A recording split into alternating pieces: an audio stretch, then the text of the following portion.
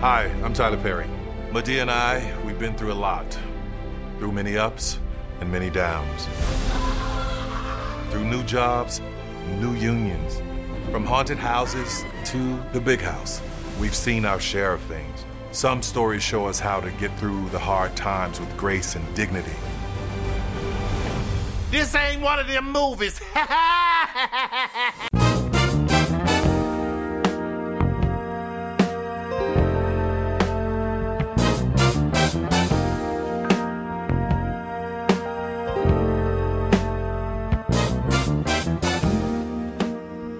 We are now recording, and this is Out Now with Aaron and Abe. I am Aaron, and as always, well, no, in fact, Abe is actually not here this week, which was a stunning shocker given what we have in store for you guys this week. But Out Now is a film podcast where Abe and I normally discuss new movies weekly. However, every now and then we have these special bonus episodes, whether it's one of our fun commentary tracks or something completely different.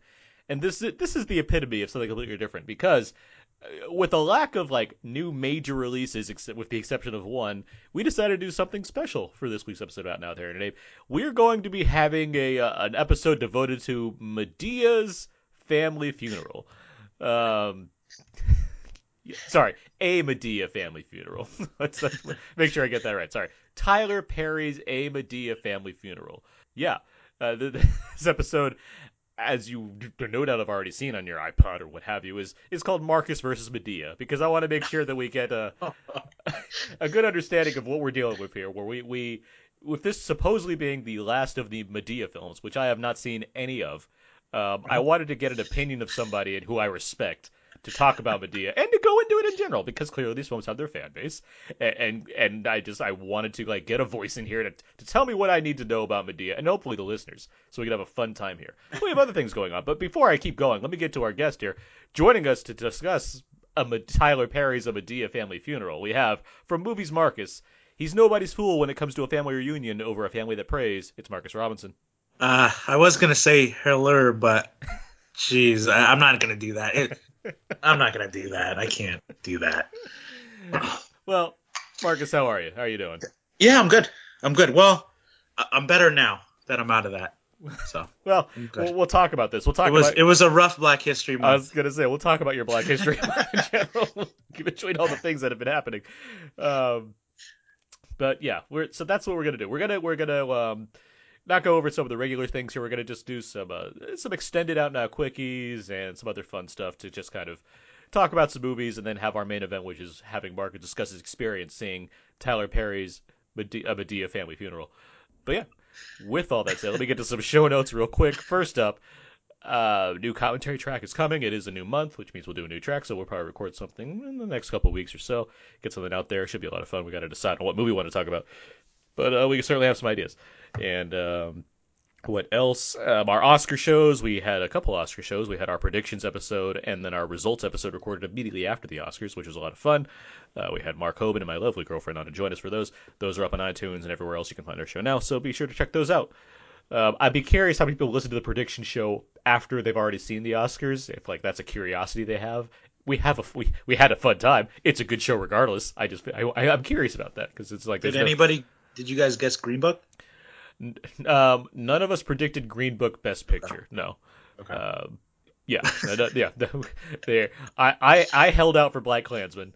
Okay. Mark and Anna chose. I think Mark, Anna, and Abe all chose Roma. I thought Mark was going to choose Bohemian Rhapsody. It was one of his honorable mentions, and he does listen. We know you do. But no, he went for the smart pick, which was still wrong. Happy end of Black History. Oh man, poor Spike. He won an Oscar. He had fun. Yeah. You see his Instagram. It's all Oscars. It's all Oscars in his shoes. Like That's true. That's all his pics Hey. right now. But yeah, those Oscar shows, those are up now. Though those are a lot of fun. We actually have a question later on. We'll get to some more Oscar thoughts. But for now, iTunes reviews and ratings, good to get those. Helps out our show. If you like what we're doing here, talking about Medea, or you like other things that we do on this show, either way, you can log on to iTunes. You can give us a rating and review. That'd be great. Thank you in advance. And all right, let's get into it. Before we get to Tyler Perry, let's go over some things that we've seen recently. Let's do some out quickies. We're each week and out now. We talk about one main movie of the week, but we also talk about other movies that we see during the week. That's why we're going down to quickies. TM. Thank you. All For right. that. Yeah. Yeah. You see, we're on the same page. See, without Abe to bog me down, I'm on my game tonight. Yeah, that's right. Like, yeah, I should bring in a game knowing that you have no No, competition. no. But you have no competition. I should pull One up thing I should pull up I'll- Tyler Perry's Medea trivia right now just to see. how I'll far still we come in last. But yeah, no, who knows? You know, we might just kick Abe off this altogether. Just be out now, Aaron and Marcus up in here, since Abe was a coward and decided not to join us for this episode. But for now, though, let's do a little back and forth. Have you seen anything recently, Marcus? Yeah, I saw Period End of Story. Oh, okay, that's the Oscar-winning best Uh, short documentary. Yeah, it was really good. I mean, for what would I want out of a short documentary other than for it to be longer? I think that's a great short documentary. I guess it was funded by a school in L.A. Yeah. But it's a super important story. I Sometimes you don't realize what the difficulties are with other countries and with women in other countries until you see something like this where somebody, half of the women go on their period, or they start their period and they have to drop out of school because they don't have the access to pads because they're too expensive, or their clothing, or something like that. Or So just the topic itself is taboo, which is right, or the topic itself is very taboo. Nobody wants to talk about it. There's half of the movie is guys going, I don't want to talk about it, and then their wives or daughters going, well, he knows what you're talking about, he just won't talk about it. So to be clear, just to clarify for everyone that's not just, already sure, this movie takes place in India. It's about Indian women who are fighting the stigma around menstruation, and there's also like this beginning of manufacturing sanitary pads for these women. Right. And it was really enjoyable. It opened my eyes up to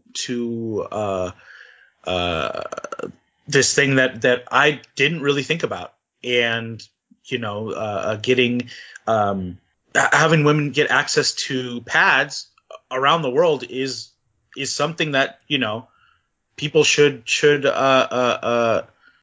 thinking about, really. I mean, I guess this thing is going to expand, and they're trying to get like a funding to have these little pad makers, I guess you'd call them, all over the world, in these kind of poor countries, or countries where women are kind of second class ish citizens. So I really enjoyed it.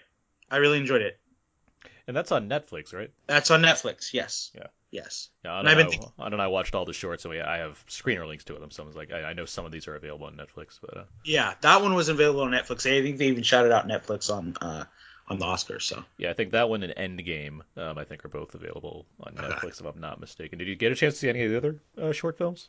I saw I went to a screening of all the short animated and live action. Oh, you've seen all of them then? Yeah. Okay. So except for the documentaries, this is the only documentary that I've seen. That's fair. But Bao was the correct answer. Oh, so you liked Bao? Oh yeah, it was perfect. I like the animation. I liked all the animation. I was sometimes you get some weaker links or whatnot. And I'm not going to say every single one of them was like amazing, but I did like this set of animated films. I liked Weekends quite a bit, actually. I thought Weekends was interesting. Mm-hmm. It was very interesting. Yeah, I think that's why it stuck out to me. I think they, except for the animal behavior, they all seem to have a common link of kind of parental strife in various ways, right? Or just like kind of a child-parent relationship theme going on in different reasons. But yeah, I thought the Weekends. I think it had like an art style that was certainly like offbeat from everything else that we were seeing. But no, I like Bao quite a bit as well. It's just that. I liked Bao a lot. I think Bao was one of the best things I've seen out of Pixar shorts. Yeah, I put it in the higher realm of them for sure. Yeah. When it gets closer to the end, I really it really hit me. Like I got a visceral response. So because of when you like grew facial hair and took off of your friends one day. Well, okay, so I'm married to a white woman, and so that scenario There's a lot of kind stuttering around that. sort of. I'm on a Medea podcast, so I have Okay. to. No, but I'm married to a white woman, so when he brought the white woman home, I was kind of like, oh yeah, that's interesting. I really they said a lot with just that few seconds of film. So that was my favorite. Oh, for sure. I hear you. I get what you're saying. I'm picking up what you're laying down. All right, awesome. What did you think of the Oscar-winning Skin for live action? You know, it was fine. I tend to agree with a lot of people that said they were all downers. Yeah, I mean, yeah, what can you say? But it was fine. It was, you know, a little gimmicky. I yeah. think to to if I had to pick a winner, I wouldn't have picked Skin.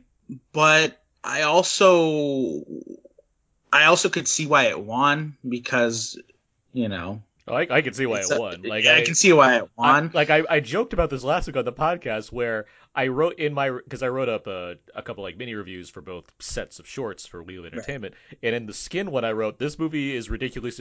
It's ridiculous. It's just ridiculous enough to win, and then I didn't pick it, and yet it still won. It's like why didn't I listen to my own review?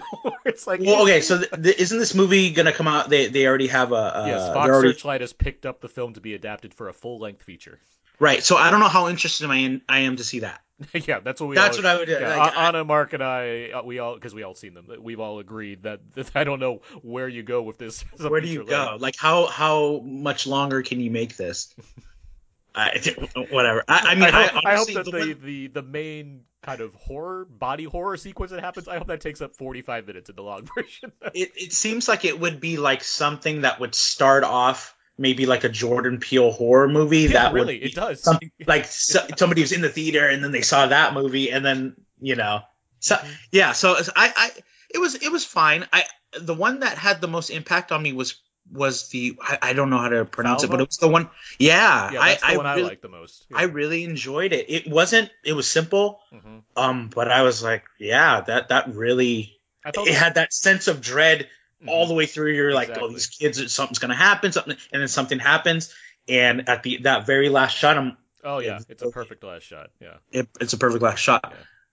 Yeah, I The thought that what? was the best directed. Yeah, I thought because there's the mother one where there's a mother on the phone the whole time, right, and it's like, okay, that's pretty good, except it just has no ending. Like, it just kind right. of it feels like Just it's the rough draft for a long for. It feels like that should have been picked up by Fox Searchlight to be turned into a full length right, feature. exactly. No, that's right. It feels like somebody's real or Hmm. something. Um, and then the other one really just missed me. That was the only one I had heard of. The one about the kids Oh, from Detainment. Yes. yeah, Detainment. The one about the kids from what are they, Ireland or England or something like Scotland or something like that. And I believe they it's Scottish, and I gotta look it up to make sure. they kill the 2-year-old. Hmm. That's the only one I had heard. I'd heard it was coming out. I was kind of excited to see it, to see how they're going to handle children, you know, murder.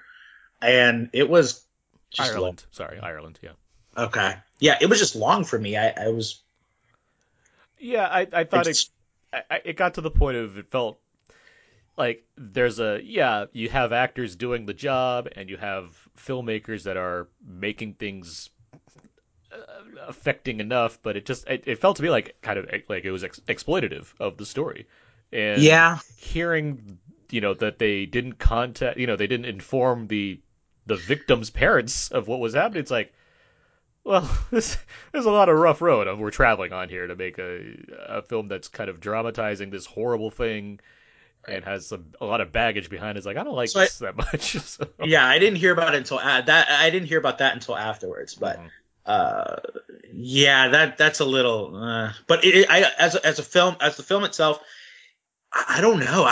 The content were way better than the direction or what he did with it or Yeah, because anything. there's not much because they're using transcripts to go Right. off what that's so it's like, all right, but But I could have sworn I must have seen transcripts done better. Yeah, there must have been some adaptations of transcripts that have for sure. And there's the approach here is okay. You've just told us a version of this that's incredibly depressing, and you're showing off the fact that you got some actors do this. But it's like, what's the point here? Because you're not giving. There's no new insights. There's nothing else to glean beyond. Hey, this happened once. Like, it's like, all right, that's right. Yeah. Well, those are the downer shorts from this year.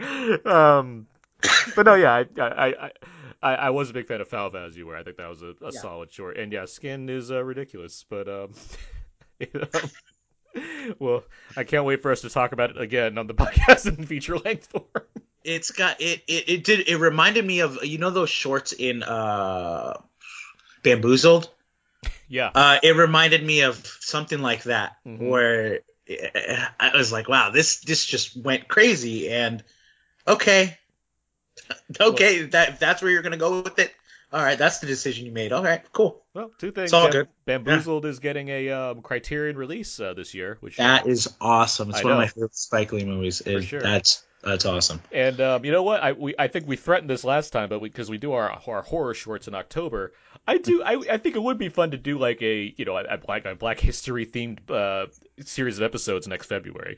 That would be awesome. Like just every week we do like an episode that's focused on like we can do like a filmmaker spotlight right. and other things. That's off air talk, but I do like to promote that idea because I think that'd be fun. In addition to doing just October, we can do other months and kind of have a theme going on for some special bonuses. Regardless, so you saw the shorts, cool. I will go into a few things that I saw. Do you have anything else that you saw besides the shorts? Not recently. Minding the Gap is something that I've been wanting to see again. It's been on my mind since I saw it like a couple weeks ago. And that was just because of the context of it. I don't know if I need to explain it. It's three kids, teenagers that grew up together. They skated together. And one of the kids, an Asian kid, a black kid, and a white kid. The Asian kid films probably around 8-9 years after the fact, and he's continuously filming, and they touch on abuse that's currently happening in some of these people's lives, abuse that happened that created anger issues in other people's lives. And the director, the narrator's abuse that he suffered from a stepfather. And at first when I saw it, I thought it was really well done, and then it just had this impact that just I kept thinking about it, and I really, really tied into the black character and some of the aspects of growing up in a white neighborhood, being one of the only black people, children. I certainly agree, and just as the film as a whole is just great, but I too like. I saw it and I was really positive on it, and then it stuck with me to the point where it's like this is. It's hard to not put this in my top 10. Right. It's like this, like if I always think about this too, like how I'd redo top 10s like years later, like how I'd look at them now and think like this feels like a film that would probably be in there if I kind of redid my top 10 a few years from now. Yeah, I mean, from 2018. You're probably right. It did make an impact, and I want to go back and watch Free Solo. Because that would be my only thing. If it wasn't for Free Solo, this would be my shoe-in. It made the most impact out of all the documentaries that I saw this year. Yeah, see, that's where I stand too. I'd probably just have both Free Solo and Mind in the Gap because I think those films are both pretty terrific. Yeah. But yeah, Mind in the Gap for sure is quite good, and I believe that's on Hulu. It's on Hulu, yes, and I think it aired on PBS not too long ago too, but. Yeah, it's out there. And it's yes, that's right. And, to keep this from being such nothing but a downer, it's got some sweet skateboarding footage, too. So, It does have some sweet... If that's what you're into, it has some sweet skateboarding. But it is a downer movie, so be prepared. But it's not all sad. It's got some good skateboarding footage. And I guess we'll keep Hale County tomorrow. Hale County this morning, this evening. We'll keep that out of the conversation. Oh, we'll get back to that. Suffice to say, I really liked it, and you didn't so much. Was it the worst thing that I saw this Black History Month? No, but I just didn't get it. I was just really into it. It was it was almost like a mood piece where I was just kind of like, I just like having this on. That's kind of how I started feeling. You know what? It did remind. So when I used to when I had film classes and I would go to parties with these film heads, they would have stuff playing in the background, and it reminded me of something would be just projected onto the wall while people were talking, which is fine. I was kind of wandering. My mind was wandering during it. I could appreciate what it was about, but it was. I don't know if it was for me. Fair enough. I was into the editing, honestly, like just the transition from different perspective to different perspective. I thought there was just a lot of interesting stuff. Like it wasn't my favorite doc of the year because we just talked about the two best docs of the year, but of the to see like a doc like that get nominated over other ones that are pretty straightforward as far as what they're accomplishing. I thought I was like, oh, That was interesting. it is, but it's a neat like yeah. I mean, I like it more than RBG. Like Yes. if we want to talk Okay. about Won't You Be My Neighbor and how that missed the cut, like I'm happier that Hale County made the cut than RBG. Like I'd rather have seen Won't You Be My Neighbor take one of those spots. But Hale County wasn't for me, but I was kind of shocked. The shocking nomination was RBG because it's she's a great she's a great person, but it's so straightforward. It was so straightforward that it reminded me of. I was like, why didn't I just read the book? Like, why am I yeah, why am I no. here? It's from what I've heard, the only thing worse than RBG was the fictional biopic about her that also came out last year. So Yeah, I didn't see that, but that's I yeah, remember more. on the basis of sex, like I've All right. like I'm all for telling a compelling story about an interesting person, but at the same time, if you're not going to add anything new to the table or beyond giving it the Bohemian Rhapsody approach, there's not much I can do for Yeah. it. I mean, honestly, I thought that Michael Moore documentary was more entertaining than. I mean, for whatever you think about Michael Moore, I think he's gotten less and less entertaining as his movies have gone. Because he's angrier. Um, That's yeah, it. yeah, Although, what is exactly. it though? The Where to Invade Next? I thought that one was pretty good. Yeah, so I did miss that one. I saw Sicko, and then Sicko, I've heard a lot of great things about too. But, it was okay. mhm. It was okay.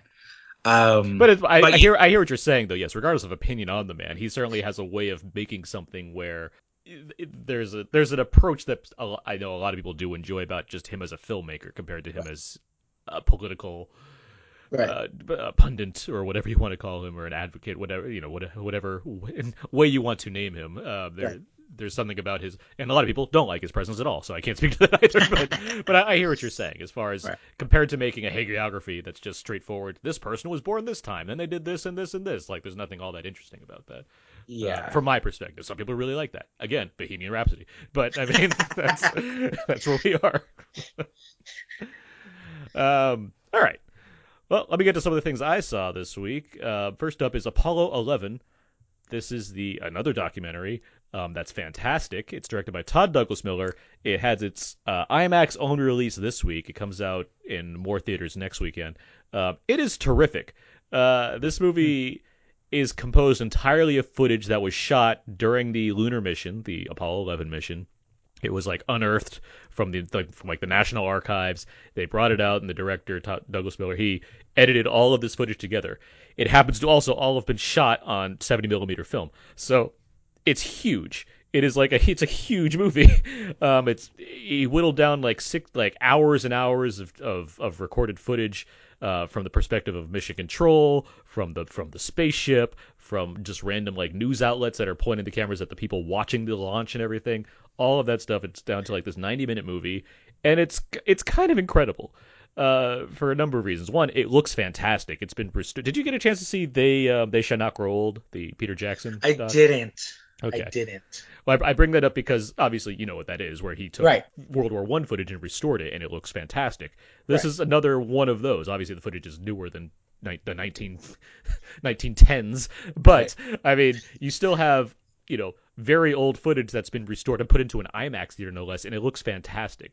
The seeing like you're basically watching 1969 come to life, and I'm very much a fan of seeing filmmakers that are taking this kind of approach where it's like we're not doing there's no talking heads in this movie, there's no narration, it's solely footage. Oh, with, like, wow. yeah, it's solely footage from this time. There's a minimal amount of text on screen and like some pretty like crude animations just to give you some context on what the spaceship has to do.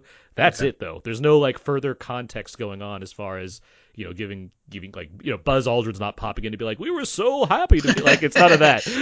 Like, that's my old man Buzz Aldrin voice. It's pretty good. Yeah, but yeah, it's completely this footage, and it's so like, in addition to just seeing this stuff, and I'm big on seeing space stuff. I really like the whole NASA like projects that they're doing in the 60s, 50s, 60s, 70s. In addition to seeing all that like remastered in this way, it's just neat to see like the collection of like scientists and astronauts and various people that are all extremely intelligent and working to do something that's not about like an assertion of power. It's just about, hey, let's put our minds together for something innovative and exploratory and that will like bring humanity together to accomplish this thing. And they did that. And there's while there's no, the film doesn't go out of its way to compare itself to anything. There's certainly something to be said for looking at a movie that's focused on people in a room, being happy that they accomplished something that's new and is full of discovery, compared to a time like now where everyone's so cynical about everything, Right. and the notion of scientists trying to prove something is knocked down by people that just believe they know more. It's seeing times like now versus times like then where it's like, hey, we did this. We went to the moon. Like, Right. look how Right. amazing that is. Look how look what we did with like these little things that by today's standards would like power a toaster, and we did that and made it go on the moon. Like Oh that man, that's I gotta wild see to this. me. I did just see First Man a week ago, Oh yeah. and that was spectacular. So if it's Oh, so you hadn't it's seen First Man? I had not seen Oh, it's First so Man. great, and I'm glad you liked It's it. yeah, it's so good. I It's a mean, great it's companion film to First Man, that's for that's sure. what Yeah. I was gonna ask. Like, Hmm. is this go hand in hand? Like, I'll see First Man, and then I just see how well does it go together? I You mean, get those obviously First Man is focused on Neil Armstrong, so you get a right. lot of time. This is focused on like a few weeks. So you get, it's very much focused on the mission itself, but it is like a nice having, and like I know a lot of this stuff already, but just the way they're choosing to frame this, like you don't get a the film goes out of its way not to give you the standard shots that you've seen already of like the lunar mission. You, Right. you you don't you have new perspectives on things that you haven't seen, like even when they're on the moon, which is by the way, I should emphasize this movie is thrilling. Like, we know what happens, they get to the moon, and they come back safely, but seeing like the countdown, seeing like the module approach the surface, and you have like this fixed camera on the side of the ship, and like you're just watching it like get closer and closer. It's so like compelling, and the score is great too. Like, it's not anyone like super. It's what's his name? I read Matt Morton, not someone that's like, it's not Hans Zimmer or something like that. It's just Mhm. like a guy that does docs, I assume, and he did like a great job of like giving you, really helping you stay in the moment of watching this thing happen. So it's yeah, as far as First Man Huh. goes, it's a great way to be like, okay, I've seen this dramatization go, and it's a really I think it's a spectacular take on how to do a story like this. That's Right. not the same as other ones that are also in the same, like Apollo 13 or Right Stuff. And Right. so they watch this documentary that's just showing you actual footage of things that happened. It's like, wow, this is tremendous. It's I tremendous. mean, that, I get a lot of First Man was like that too, where it just Yeah. kind of showed you imagery, and I'm like, is that looks so real, and so I was eager when I did Hmm. see this the trailer for this documentary. I was eager to check it out. Yeah, I mean, it's given all the stuff we've seen about like these missions and what have you, Hmm. it's surprising how like not sick of it that I am to see like yet another a documentary about this specific event, and yet it's great. Like, it's a fantastic way to see it, and if you can see it in IMAX, certainly take that step, like, because it's I mean, how could you not be compelled by things that were happening where people were mhm. dying? People Yeah. were before months before this, people were dying, being so, Hmm. and they were just, you're ready or not, let's go, let's do this. Hmm. So I think it's super compelling. Yeah, well, it's certainly worthwhile, and I'd very much recommend it. Yeah, that's out. That's again, that's out in IMAX. Like now, well, you have like a week, based on when this podcast comes out. If I get it out soon enough, you'll have like 5 days from when you hear this to go and see it in IMAX before it leaves and goes just to regular theaters. But regardless, it's a great experience.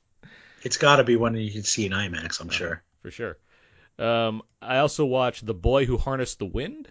This is on Oh, Netflix Netflix. now. Yeah, it's Chiwetel Ejiofor wrote and directed this, based off a true story, which is based off a book by the person that was involved. It's about a boy in Malawi who lives with a family of farmers, and they depend on on farming to survive.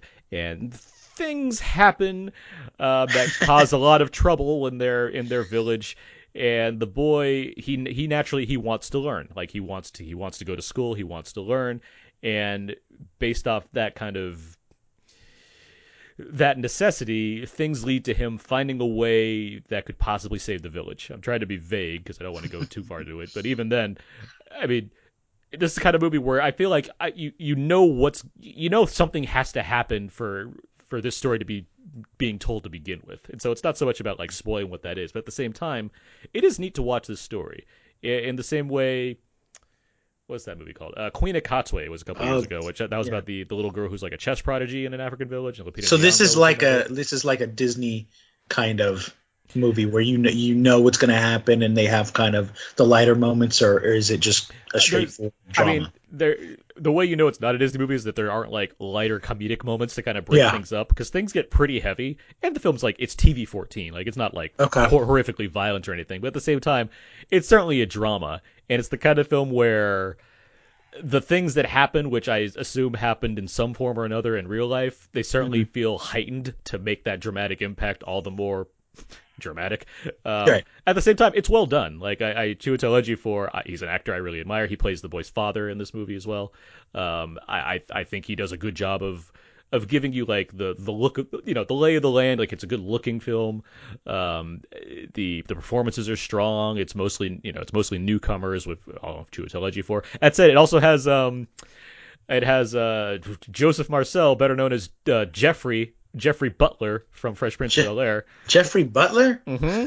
Okay. Who I don't think I've ever seen in a movie before. Anna and I were watching this, and I was so surprised. Like, I was like, "Is that Jeffrey?" And it's like, and I looked, it's like it is Jeffrey. And it's like, but yeah, because I know he's like a Shakespearean actor. He does a lot of stage work in London. It was like, I don't think I've ever seen him in like an actual movie. So it's like, oh, good for him. Like he's here, he's rocking it out with Chiwetel. Good job. How'd you get Jeffrey Butler to be in your movie?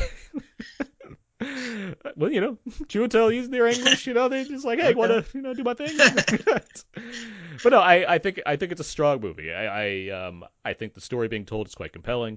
The young boy who plays the real boy's name is William Maxwell Simba. I think he's quite good. Yeah, so I'd certainly recommend it, especially since it's on Netflix. It's not like it's a hard thing to kind of go out and watch. But Yeah. so yeah, there's that one. Um, what else?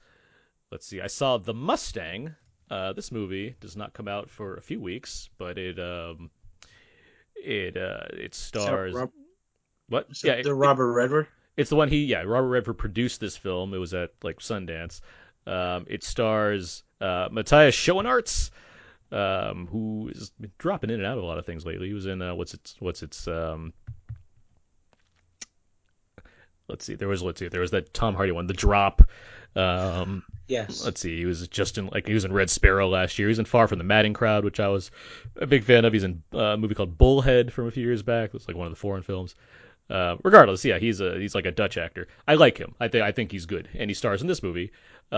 He is a prisoner, and this takes place. This is a real thing that happens where there are a lot of wild mustangs all over the Midwest, and so people corral them in, and then they have them in prisons. They have prisoners come out and help break and train these mustangs so they can sell them Mm. off. And Mm. so Schoenaerts, he plays one of the prisoners who has a lot of anger issues, and he's brought out to kind of help train one of these mustangs. And so it's kind of him like kind of rebuilding his life at the same time learning how to ride and train a mustang. It's pretty good. I thought this movie was pretty good. You get a lot of great shots of you get a lot of like good filming of the mustangs, which is neat to see, just kind of like horses. and what have you. But I think it's well acted. You have what's her name? Connie Britton and Bruce Dern are in supporting roles in here. Okay. Jason Mitchell from Straight Outta Compton, he's got a role in here. All right, okay. I'm spicing it up now. Okay. Yeah. But no, Was that easy? Is that easy? Yeah, it's easy. Yes. All right. Okay. I I know you're lukewarm on Straight Outta Compton, but I do like that we keep seeing these guys pop up in things like Jason Mitchell or Corey. They're Corey in Kong and and were they both in Kong? They're both in Kong, yes. They were both in Kong. And O'Shea Jackson, Ice Cube's kid, he's in Godzilla King of the Monsters. So they all occupy the MonsterVerse. That's part of it. I'm glad they're still working. They did a good job. They did, yeah. I mean, regardless of thoughts of the film, I do think they're well acted in the parts that they're given. So. Oh yeah, he was in Mudbound as well. Yeah, Jason Mitchell was in Jason Mitchell. Yeah. I think he seems to be getting the most. I don't know, Corey Hawkins. He was in Black Klansman. So I mean, what do I know? Oh yeah. They're all working. They're all doing, and of course O'Shea. He was in what's the one? What's the Gerard Butler movie? The Heat knockoff that came out. What's it called? Oh no. Because it's getting a sequel too. Den of Thieves. There we go. Den of Thieves. That's right. He was in Den of Thieves. Yeah, Den of Thieves. Which I liked him in what was that? Ingrid Goes West. Oh yeah, he's in Ingrid Goes West. He's talking about Batman. He's a Batman aficionado. Regardless, Jason Mitchell. He's in the Mustang, which I thought was pretty good. So I recommend it. It comes out in a few weeks in limited release. Let's see. Yeah. All right. There we go. All right. That's our quickies. TM. Thank you. All right. Let's get to this Tyler Perry's A Madea Family Funeral. Right. Tyler Perry's A Madea Family Funeral. You okay, babe? Yeah, I'm fine. I was just... Yeah. Oh, you talking to her? Don't be whispering up in this here. I was getting ready to give you some. Rated PG-13, March 1st. So that should have been some of the trailer for A Madea's Family Funeral. Before we get to the movie itself, I'm trying to structure this. I want to know this whole experience. So before the movie even starts, you got to the movie theater. Yes. Okay. So what's this crowd like? What is the crowd like? So for okay. Funeral? So before that, I really didn't give this film its credit, or I guess the fans its credit, because I was just gonna walk in and buy tickets. And my brother works at the movie theater, and he said, "No, you have to buy tickets early." And I said, "No way." So I looked, and he's like, "Yeah, you have to buy it." And sure enough, there was only about 6 seats left when I bought these tickets. I get to the theater with my brother. He's a big fan of Meet the Browns, the show that Tyler Perry used to have on for, I guess, 10, 15, 20 years. And it was on a while. It was on a while. I get there. It's it is a packed house, and people are ready to laugh. And I just sat down and waited for. I was more interested in the trailers. I said, "Oh, what? They got to show a trailer of us or something." Well, here, this is so I've written down trailers that I think might have been before A Madea Family Funeral, and I want to know which ones that you saw. So first up, I wrote The Intruder. No, it wasn't. Okay. That's the one with Kevin Costner. No, Dennis Quaid. Dennis Quaid. Okay, yeah. No, that was not. They're about the same. He's like the house owner, and then Michael Ealy, and I don't know the actor's name offhand, but like a black couple, like they move into the house, and then he's like, "It's my house still, even though I sold it to you. I'm crazy." Like that's. I got the whole trailer in the whole movie in that trailer. All right, so no Intruder. How about did they play Us? They did not. I was waiting for it. There's not enough horror in A Madea Family Funeral for Us, apparently. All right, take those out. How about Ma? They did not play Ma. So no Blumhouse movies in the Madea. No, okay. Nothing. No. All right. How about Little? No. That's the reverse Big movie. No, they didn't. Did they? No. I wrote them down somewhere. Okay, how about because one of them there was two black movies and one white movie that I just didn't even remember what it was called, but it was not anything that I was concerned of. I got two more. The best of Enemies with Taraji P. Henson and Sam Rockwell. Yes. That was the first one. That was the first one. Yes. That's what is it? It's like she's like a civil rights leader, and he's like a Ku Klux Klan guy. Is that? And they become best friends. They become best friends, Yeah. of course, as it happens. Because like he like drove her around or something. I would assume. Listen, half of the trailer is Taraji P Henson and Sam Rockwell explaining what's going on because there's only so much I can take. All right, so that's one of them. The only one I have left is Fast Color. No. Okay. So the one they showed that I can remember was the Aretha Franklin Okay. gospel Mm-hmm. documentary, I guess. Yeah. It's going to be coming up. And then there was another one, but I don't remember. There was a white one, which I don't remember at all. But there was another one that was probably starring Taraji P Henson or something that I don't really know, or I don't know. But right. Nothing made an impact. I was waiting for Us. Is what I was waiting. You're waiting for Us, and they, or Ma, and they didn't deliver. And the Ma trailer. How does Ma look to you? You've seen the Ma trailer? Yeah, I'm super excited. Octavia Spencer does great work as side characters. But I want to see how crazy she goes. I want to see her do that robot. Like, I want to see how crazy she gets. I mean, it does. What I like about the Ma trailer is how little I seem to care about the kids that are in jeopardy so far in this movie. It seems like, yeah, this is your fault. So the premise is what, like it's a group of kids that like ask Octavia Spencer to buy them booze.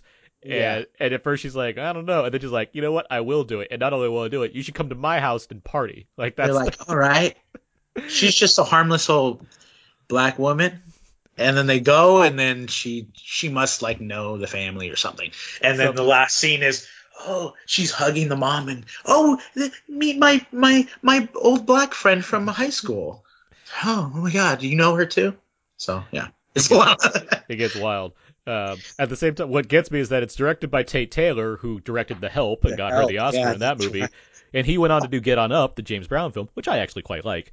And then he went on to do The Girl on the Train and now Ma. So he's like he's taken like a diversion from like biopics that are prestigious quality to like trashy thriller territory.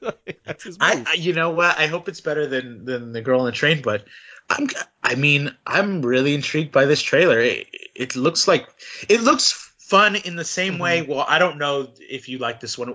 What was that Idris Elba movie where he comes and he just wants to come inside? It's a rainy night. Yeah, that's it's women are No Good Deed, I believe. No Good Deed. No, that's what Taraji P Henson again. I like that movie a lot. Just for the smut factor and I really enjoyed it. I bought it on DVD. That's one where he's an escaped convict and he arrives at her house and she's there with her kids. It could have been a Tyler Perry movie. Mm-hmm. It really could have, but I really enjoyed it. But that's what it reminds me of. I want it to be like kind of salacious like that. I mean, at the same time, that's like a Screen Gems film where this is a Blumhouse, and that's a brand I trust more. I trust the Blumhouse brand a little bit more. Yeah. For every like truth or dare that they have they got Get Out. Like, so I mean, there's promise. This looks like Octavia's gonna go crazy. She's gonna just go for it. It's a step up from the kind of, and like, I don't think that she's bad, but there are performances that are just like, like that's all she has to do. Like she just stands on the side confidently going, and it's like, yep, that's.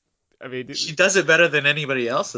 She does it well. What's that movie? The one with Gifted. the little Gifted. Yeah, Gifted, I know exactly what you're. Exactly, you already know. See, you better not touch that. Yeah, we're Chris Evans. Evans. That goes head. Yeah, with Chris Evans, and he has the daughter, and she's super smart, and she plays like her landlord or something, and like she's like seeing the movie and just like, oh, I know what this is gonna be. She's gonna be on the background. And he's like, I can't believe I have to give up my daughter, and she's like, like that's all it means.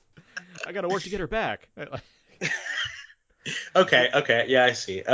But I mean, has Octavia been in anything where she's been the focal point this?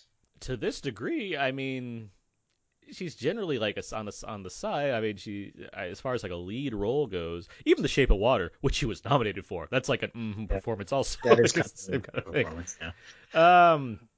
As like the full on like lead character, I like because Taraji P Henson is the lead of Hidden Figures. Yeah. let's see, I see the Shack, where I think he's like some kind of deity. Yeah. But she's not the lead. Yeah, I don't think she has a full on like she's the lead character in this movie See, type role. I want to see what she does. Yeah, well, good on her. Got a lead role. I'm disappointed that they didn't show any of these in the trailer. Yeah, but I did want to work my way to talk about the Ma trailer at some point, so we managed to get that in there. I didn't want to wait till us to do it. That said, she was just on Black. Do you watch Blackish at all, Marcus? I don't. Everybody says I need to start watching it, but I don't. They did a Black History Month episode this week, and she comes in as like, because they do like similar to like the best thing I can think is like Family Guy, where they do like kind of drop-ins to like some other like random joke or whatever. Okay. Well, they had her keep popping in as like, I'm Octavia Spencer, and here's a black person you should know, and she just gives like a random like little spiel on various famous black people that they identify throughout the epised. It's clever. That's good. It's That's good. Clever stuff. Yeah. I like that. All right, so you saw the trailers. Not Yeah. enthused by any because they didn't show the ones you wanted to see. Yeah. I was already disappointed going in. Yeah. Okay. But so before the movie starts, what is Medea? What is Medea to you? What is this character? To me, or what is she? I mean, it's Tyler Perry dressing up as a woman who She seems very opinionated. She's an opinionated woman who is like kind of like a troublemaker. Has to keep everybody else in line. Fun loving. She's got a gun in her purse. She'll smoke a joint with you, and at the end of the day, she'll teach you about your marriage. That's pretty much Medea. It's Tyler Perry. It's the main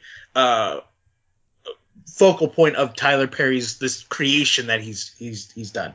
I like that you said gun in her purse so casually. Like that's one of those classic things that some people do. I think in the Diary of a Mad Black Woman, which is one of the only other ones I've seen, the poster has her pointing a gun. Yeah, sounds about right. So yeah, how could I not have fun? That's what Medea is. So which Medea films have you seen? Okay, so I've seen Diary of a Mad Black Woman. I want to reiterate, I'm not doing this to make fun of it. I am aware that this has an audience. There's people that like these movies. Yes. And I know, in addition to having not seen a Medea movie, I can't account for their quality, and I'm not going to be snobbish in that way, just assume that they're bad or something like that. I'm aware that there's a separation between the critical perception of these movies versus the audience that genuinely wants to see these movies. And this isn't about making fun of them. This is about I just want to recap this experience because we've had many of these. I know. We'll get to this, but there's been many of these. We don't talk about it on this podcast very often, so I figured why not go into it? Why not to go into the Medea family funeral? Because why not? This could be fun. And I think it's fun, but I'm not trying to put anyone down. I want to reemphasize that. Well, Tyler Perry should stop making these if he. I've seen Diary of a Mad Black Woman. Mm-hmm. I saw a Medea family reunion, and a couple of Meet the Browns episodes. Okay. But not the film Meet the Browns. No, I didn't. I missed that one. I think after Medea's family reunion, I stopped going to watch these movies, excluding For Colored Girls, which I really loved. But that's not a Medea movie. Yeah, it's not. That's just a Tyler Perry movie. That's what that's what I've heard is quite good. It's very good. I mean, it already has what it's an adapted screenplay. So yeah, okay. The source material is brilliant. If you don't know the source material, it's fantastic. So there wasn't much he could do wrong with it, but the performances in it are fantastic. Because that one has what's the name? Kimberly Elise and Janet Jackson, among others. Yeah. Janet Jackson's been in some other one of his movies too. So. I think it's there's the one that has like a sequel. I think. Why did I get married? Why did I get married? Why did I get married? I didn't see any of those. I think she's in both of those. I'm going purely off memory. Yeah, she's in both of those ones. I can't think of at least. Yeah, and he usually keeps a stable of actors. I've heard the I Can Do Bad All By Myself one isn't bad either. Or whatever that one's. Is that the Taraji P. Henson one? That's one of the Taraji P. Henson ones. She's in a lot of them. Like yeah. He tends to have these stables of actors. He keeps black actors employed, which is fantastic. Yeah, I mean that's certainly a positive aspect of a lot of these movies. I mean, you talk about diversity in film and what actors are getting what roles, or why they only get relegated to supporting roles, or like Octavia Spencer, for example. But you have a filmmaker like Tyler Perry, who is giving. He's keeping black actors working. Right. A lot of people knew He's keeping the dollars in the community with a his. lot of people knew who Idris Elba was before he suddenly broke out big because Right. he starred in a couple of these Tyler Perry movies. Like there is an audience he was there. in Daddy's something. Daddy's Home or something. Home. Daddy's Little Girls. There we go. Daddy's Little Girls. Yeah, and also to before I go off on the movie, he if Christian movies are what you're into, looking out there's not a whole lot of black Christian movies, and this is an alternative. It does have a Christian message at the end, if that's what you want. And I'm sure a lot of the people going to watch these movies would call themselves Christians, and they enjoyed the Medea Christian tack on at the very end. Yeah, and it tries to. Yeah, from what I'm aware, they do try to like have a level of messaging that applies to faith, and that. Yeah, I mean, that's Tyler Perry. He very much, he is a religious man, and he brings that to his films. And given that he is an accomplished filmmaker and an actor and a playwright and what have you, like there's a separation there where it's not just about wanting to do something, but having the kind of skills and ability that I would imagine propel it at least above some of the others that fit in the same category, where it's not that the message is wrong or bad, but just that the ability to produce a film of a certain quality, it sticks out a little bit. Right. Moving on, I guess. If you have another question before I go. Okay, so that's what you've seen. Yeah. Okay, so let's get into it. What is this one about? What is the plot of A Medea Family Funeral? Basically, there's a death in the family, and Medea goes to a funeral. Oh, okay, the end. Okay, I assume it all goes right. Just so you know, the three. This is the third Medea movie that I've seen. They're all kind of they're mainly series of skits, and there's a little thread of a storyline, but they're basically they ride and die on these skits. So even though the movie is, I think it's an hour and 45 minutes, a majority of it, an hour of it, are these skits where he's in one room. They're like plays. He's in one room, and he's doing these skits where he plays like 3 or 4 characters. Like it's like the barbershop skit from Coming to America, but he's the Clumps. Yes, he's basically, exactly, the table at the Clumps. It's basically that, but it goes on for about 10 minutes each. Yeah. Okay. So basically, when I say it's a movie about somebody who dies and goes to a funeral, there's a little bit more story to that. That would be a spoiler on who dies. Do we not know immediately, or is you don't? It comes in. Okay. It comes in about halfway through. Okay. Somebody's celebrating an anniversary, and then there's some scandal with some cheating stuff, which is always in a Tyler Perry movie.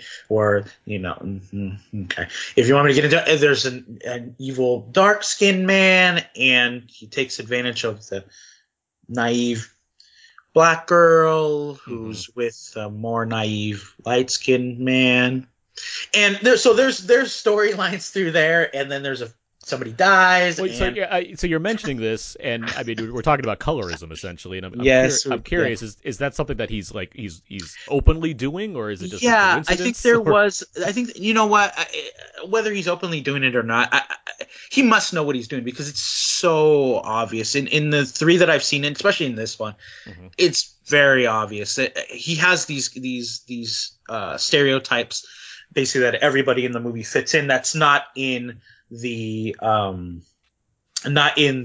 Medea.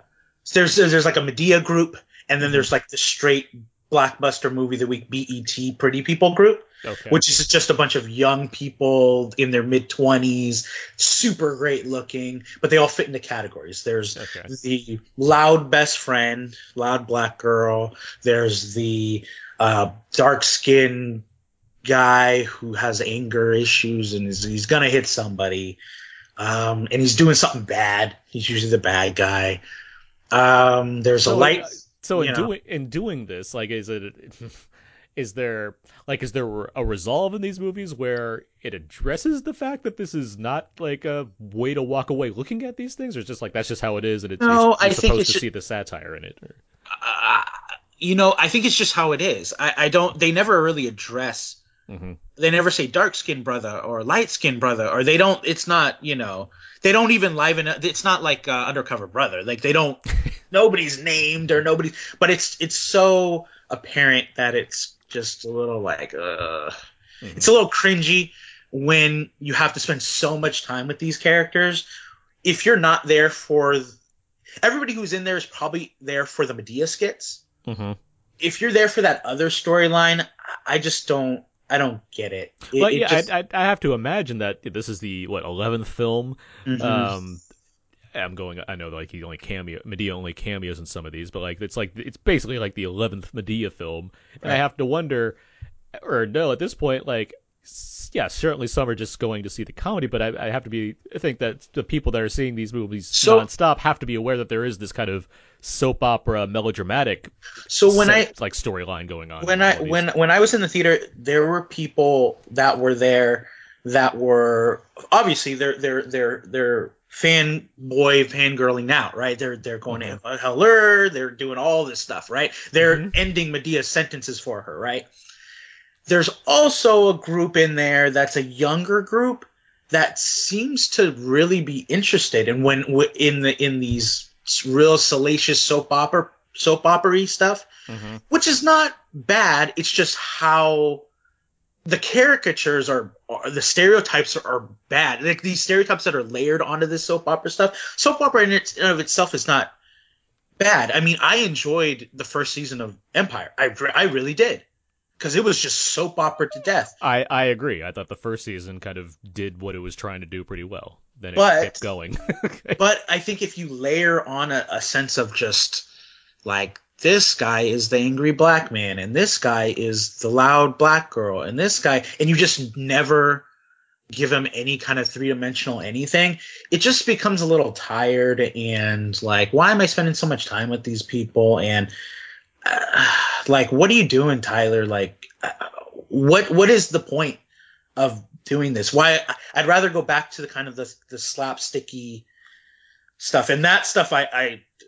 There's a point. There's actually a part in that movie that was extremely offensive, but that was more the Medea side. But this is more. It's like a long game offensive. Like you know the setup and you know what's going to happen, and you just every time it happens you're just cringing. Every time the angry black guy holds the abused wife by the shoulders and shakes her, you're just like, oh man, there's just no more to this than this. Yeah. So I've certainly seen movies like that. Movies that you know the steps ahead of time, and it just gets to that point. You're like, yep, it did exactly what you. So that for me, that's what I define as a boring film. Honestly, like it is, yeah. So that part is boring. So that's why I can't see anybody going. I don't know. I was very shocked when people were like, oh wow, oh my god, he found out she was cheating or yada yada whatever. But people were very interested in that portion of the movie, and it breaks. Like these are two separate movies that kind of cohabitate.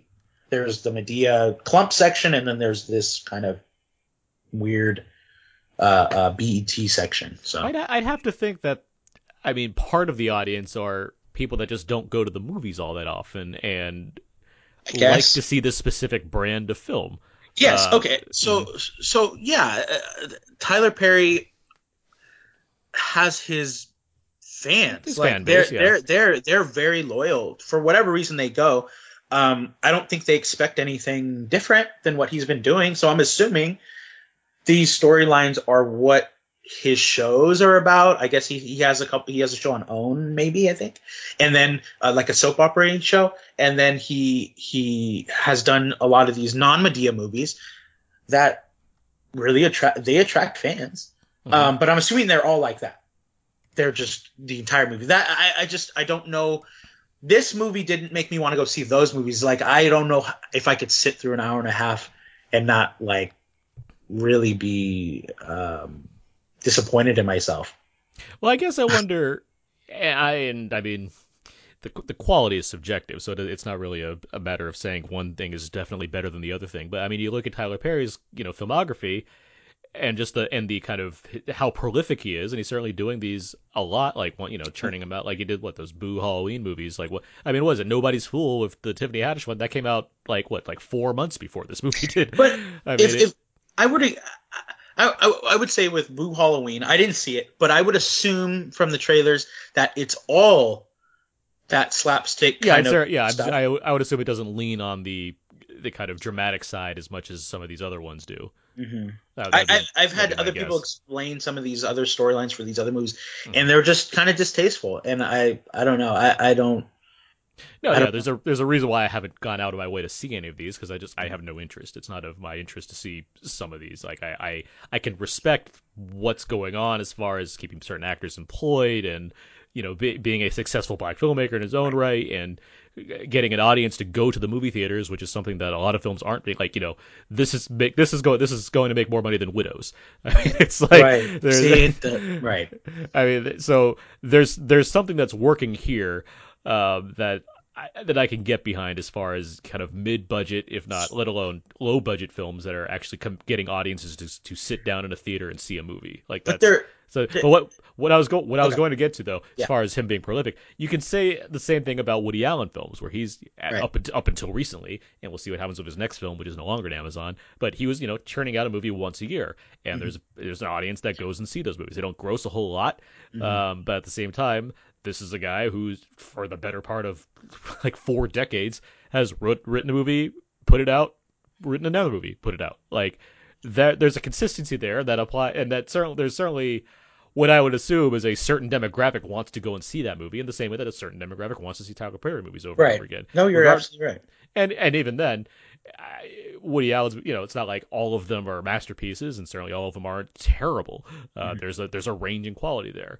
Tyler Perry, he's not getting nominated for Oscars in the same way past Woody Allen films, even recent when Midnight in Paris won an Oscar. I mean, so hmm there's things that have happened certainly that can kind of dictate where success goes, whether it comes just from an audience wanting to see these things and giving it their version of a high score, hmm or critical accolades or what have you. But it is interesting that that you can have filmmakers like this that certainly command a fan base that want to come out in droves or You in know what? whatever. Mm-hmm. I guess I'd equate him to something like Adam Sandler. It's not Uh huh. Yeah. right. There is a fan base because his movies make a lot of money. They make a lot of money, and I'm not shocked anymore. But uh, I've seen some of those movies, and it just I don't understand it. I don't get it. It just seems real remedial, or like he's not trying. I would liken him more to Tyler Perry, where I would see a lot of the jokes in these movies don't hit. They're old. They're like old fashioned jokes, I can see or they're that. Mm-hmm. really crude humor jokes. And there's nothing wrong with crude humor. It's just nothing. If it's funny, it's funny. And But mhm. it's with like kind of lack of trying. Well, It's just that's what I have lazy. to ask. Then you're a better you could understand this better than I do, just because by default you've seen them. So it's because Mm, that with Adam Sandler movies, especially the more recent ones, the ones that right. I really just don't care for. Mm, It's because it's not only because the material seems tired, but it just seems like there's a lack of interest in Adam Sandler himself as the person that presumably produced, let alone right. maybe co-written and stars in these movies. It just feels like he's kind of there, Right. or at least in the earlier ones, which I still do get a laugh out of. I still like watching Happy Gilmore among some of the other ones, where it feels like he's involved in that. It feels like, and he's not just there to be like the guy that kind of sits on the outside and makes fun of everybody. It just seems like Mhm. he's kind of more in on the joke. Where now it's just like he wears a shirt and some baggy shorts and just laughs at other people's misfortune, and it's Right. like, and yet Right. they still I mean, now recently he's done the Netflix stuff, so it's like it's a little here nor there. And that actually, with that in mind, did you see his stand up? Did we talk about that? Did you see his stand up special? I got through half of it. I got Have through half of it. have it because you didn't want to watch it anymore, I or have it didn't want because to you watch it anymore. oh, okay. It was Okay. fine. I think I lost interest. Fair enough. And I'm not saying it's the most remarkable stand up, but there was something there that I respect mainly because for one thing he's telling jokes and So he's trying something for a change, which I haven't seen in a while. But I when it I I, I mhm, am a big fan of his that album he came out with a long time ago. I'd uh-huh. listened to it when I first started watching SNL, and it's funny. Hmm. He's good at those little skits and the little comedy, single comedy, one man show kind of thing. This one just Fair enough. fell out Yeah. of interest. I got through about half of it. That's It fine. wasn't Oh, bad. yeah, I would recommend finishing it just because it ends quite strong with this Oh, I didn't. with a tribute to Chris Farley that I thought was quite Okay. touching. That said, what I like about that, we'll get back to Tyler Perry, but what I like, just a point, what I like about that that concert show is that it's a mix of different venues he's performing the same acts at, and you can see him getting stronger in the more he kind of works it out. And so you see like it going from like a middling idea or just like a fun concept to becoming like a fleshed out full joke that the audience is uproarious with. It's a neat structure to the documentary. That's interesting. That's interesting. Yeah. So, I mean, humor aside, I think from a structural standpoint, there's actually some interesting stuff going on there, which I wish he would tap into more when it comes to that, or even the dramatic projects. I think he's very good in when he really puts the effort in that direction to compare to like the Ridiculous Six or the David Spade one that I didn't see, or whatever other one the one with Chris Rock that I watched for 5 minutes is like nope, any of those. Right. Anyway, I see what you're saying though as far as him and Tyler Perry, and what I have to ask now is, I mean, given that you've seen them. I think this is where I was setting up before we dovetailed off. Do you don't think that? I'd have to think that. I mean, as the kind of writer and director and producer and caterer, I assume, and star, like he has to be putting in a level of effort to be making these movies. Yeah. Okay. So some of this looks like he put in a lot of effort, but you know what? I don't remember a lot about the first Madea movie that I saw. But I remember it being better than this. This seemed to be kind of like, how many different characters can I do? It hit a lot of the same notes over and over again. He went for some kind of more risky jokes in this one than I've seen him do in the past, which don't work at all. But it's a lot of the other stuff is just hitting the drum. That's not to say I didn't laugh. I did laugh at one point near the end. Okay. There was a point when I did laugh. Making this podcast worth it. It was, you know what? I did laugh, and my brother even pointed it out. He's like, "Oh, you laughed," and I said, "Oh, you know what? I can't deny it. I did laugh." But was it worth everything else that I? No. Okay. So to the scene I'm talking about. There's a scene in this movie, maybe 30 minutes in, where it's a bunch of Tyler Perry characters and Tyler Perry. He's a character himself. He's like the niece or nephew, or he's not niece, but he's like the nephew or son-in-law or something. But he's driving he's supposed to be like the straight guy. And everybody else is wacky, right? They have like 4 wacky characters in there, and 2 of them are Tyler Perry, and 2 of them are these just wildly insulting, just caricatures. Anyway, they get pulled over by the cops, and they're all joking around how they're gonna die. And the cop comes, and he's some really aggressive white guy, screaming his head off, hand on his gun, and Medea's joking about, "Oh, I don't want to pull out my phone. We should pull out our phones and record." And all this is supposed to be funny. But when I watched it, it was pretty terrifying. And like, it was just a really big miss. That was probably his one joke that I would say, oh, he put a lot of effort into this joke. It just did not work. With me, jokes, nothing's off limits if it's funny. But this was so unfunny because it was like, oh, you're joking about people being pulled over and shot. Like, okay. It didn't have any kind of punchline. It didn't have anything like that. And it was just so ill-timed and mismanaged. Other than that, everything else was just repeated. Like, it was these repeated jokes. So much of horny old dudes checking out the nurses when they go to the funeral home. They're checking out the girls at the funeral home, and they're checking out this, and they're talking about, erections, and they're talking about this, and they're talking about, I can still do it, and this girl don't know, and she don't even know, and so it's the same stuff like that. So, but when it seems like when he tried, it just was, it was more cringy than I remembered. Well, I was curious mainly because this is supposedly the final Madea film. If there was going to be maybe some extra effort put into this, and I can't, say here nor there whether there was or wasn't. I think that was the effort, and an effort to put as many. He was wearing a lot of hats in this. He played multiple characters. He played like 5 characters in this thing, and yeah, I mean. It looked like he put a lot of effort as far as it was probably the biggest cast that I've seen in his movies. not only him, there's like there's two other female characters that play like outlandish ladies, and then they have the whole other storyline, and then they have two other old characters that are like the straight kind of old character, while Medea's going, oh, you need me to do this for you? You need me to do that for you? You need me to... And she's like falling down the stairs or whatnot, whatever, and she's like the straight character. So. I'm surprised, given the nature of these movies, that Medea doesn't have like some twin that he also plays, so there's two Medeas running around. He does play a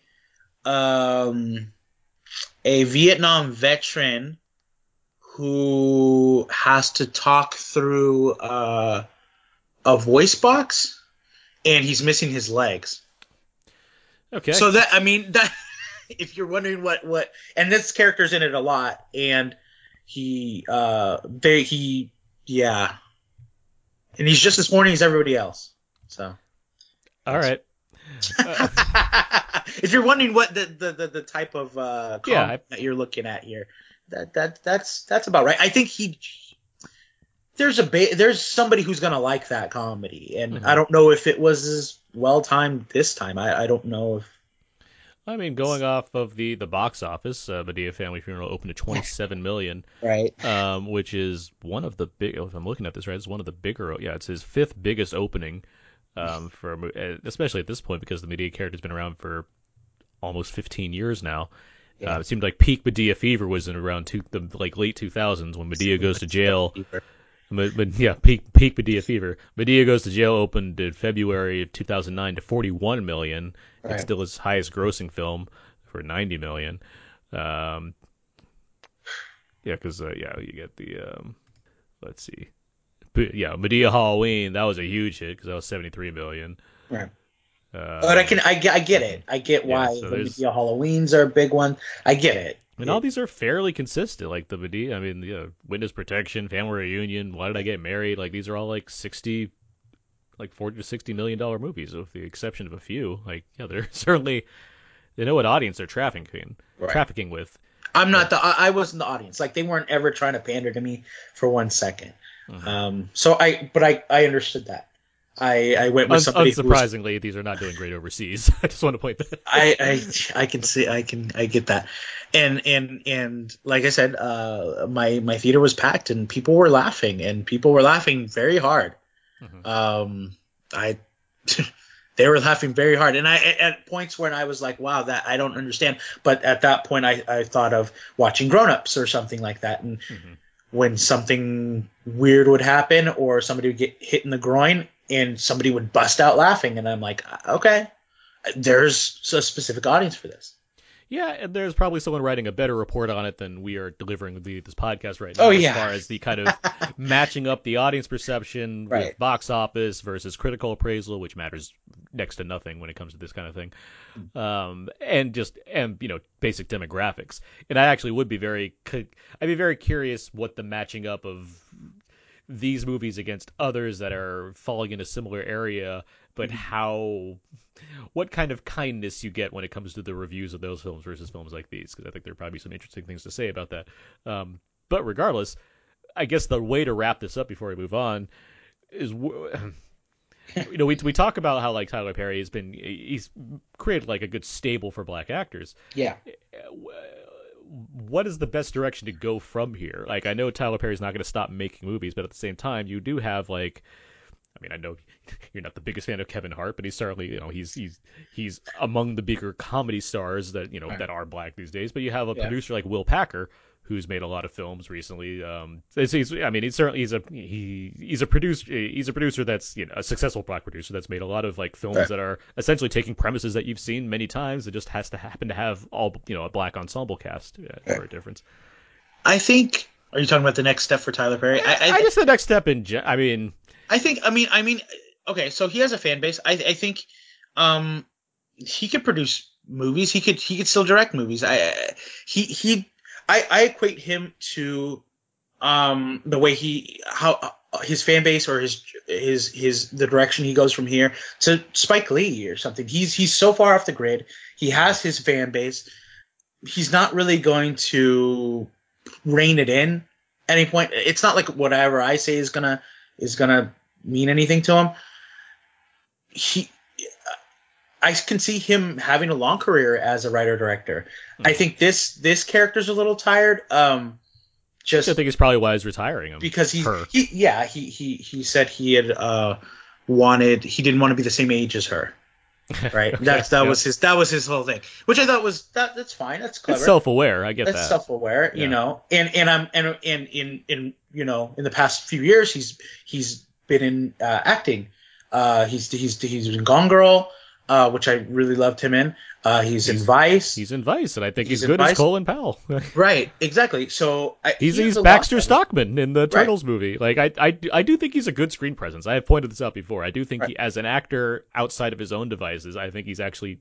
They know how directors know how to utilize him well, because I do think he could be a good actor given the opportunity.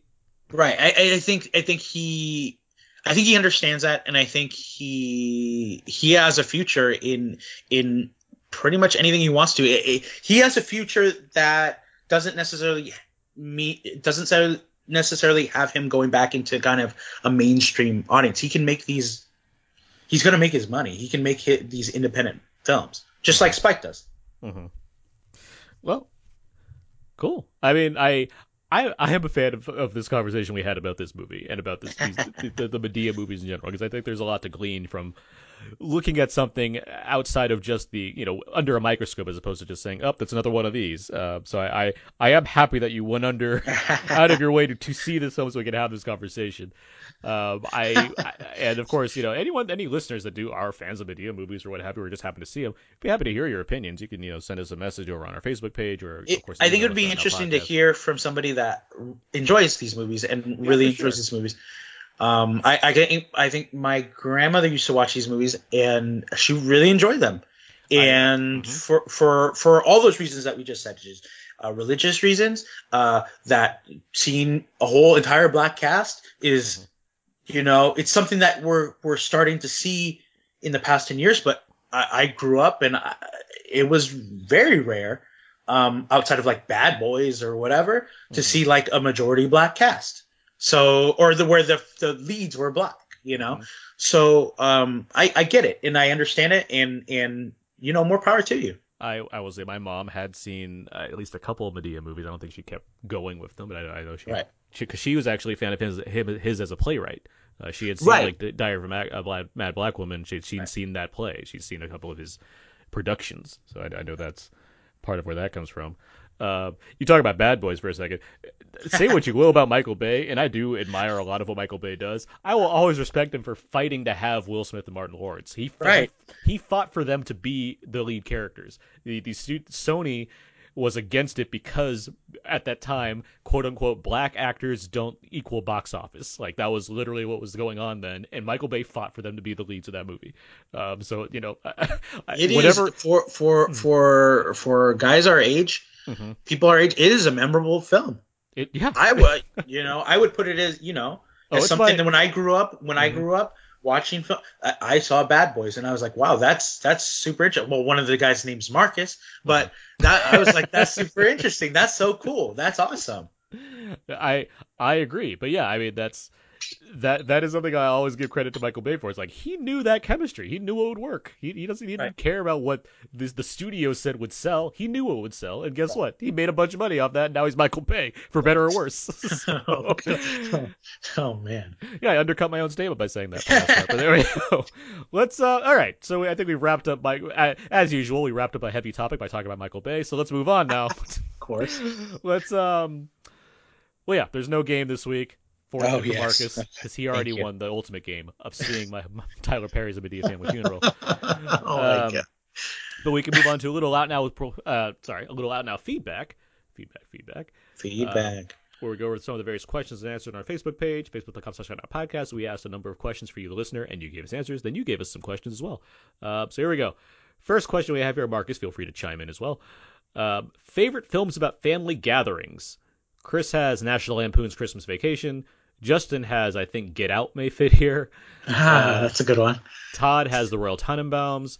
Christopher has Anything Not Madea Would Be Great. The film Death at a Funeral is a great alternative to amateurish mediocrity. David has The Big Chill.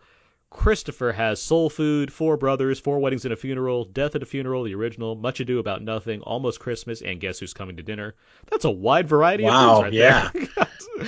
there. And Scott has Ozu's Tokyo Story and Capra's You Can't Take It With You. Oh, wow. Okay.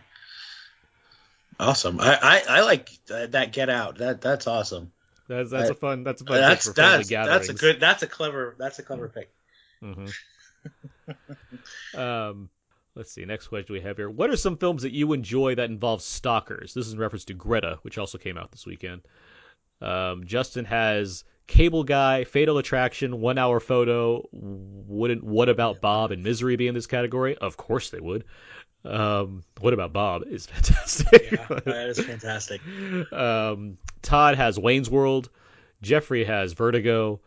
Rachel has Does Rear Window Count? I suppose. Yeah. There's a fixation, that's for sure. Stalking of some kind. Yeah. Mike has, as much as I hate to say it, Fear with Mark Wahlberg. And Chris has It Follows. Perfect answer. Favorite films about stalkers? You know what? There was a film, what is it? The Fan? Yeah, with the Tony Scott film with Robert De Niro. With Robert De Niro and Wesley Snipes. Yeah. That was really, it was like in San Francisco, and the guy was supposed to be Barry Bonds or something. Because he just got traded to the Giants. Yeah, that's right. Yeah. He wore like an earring in one ear, like very. So I'll go with that. I'll go with that one.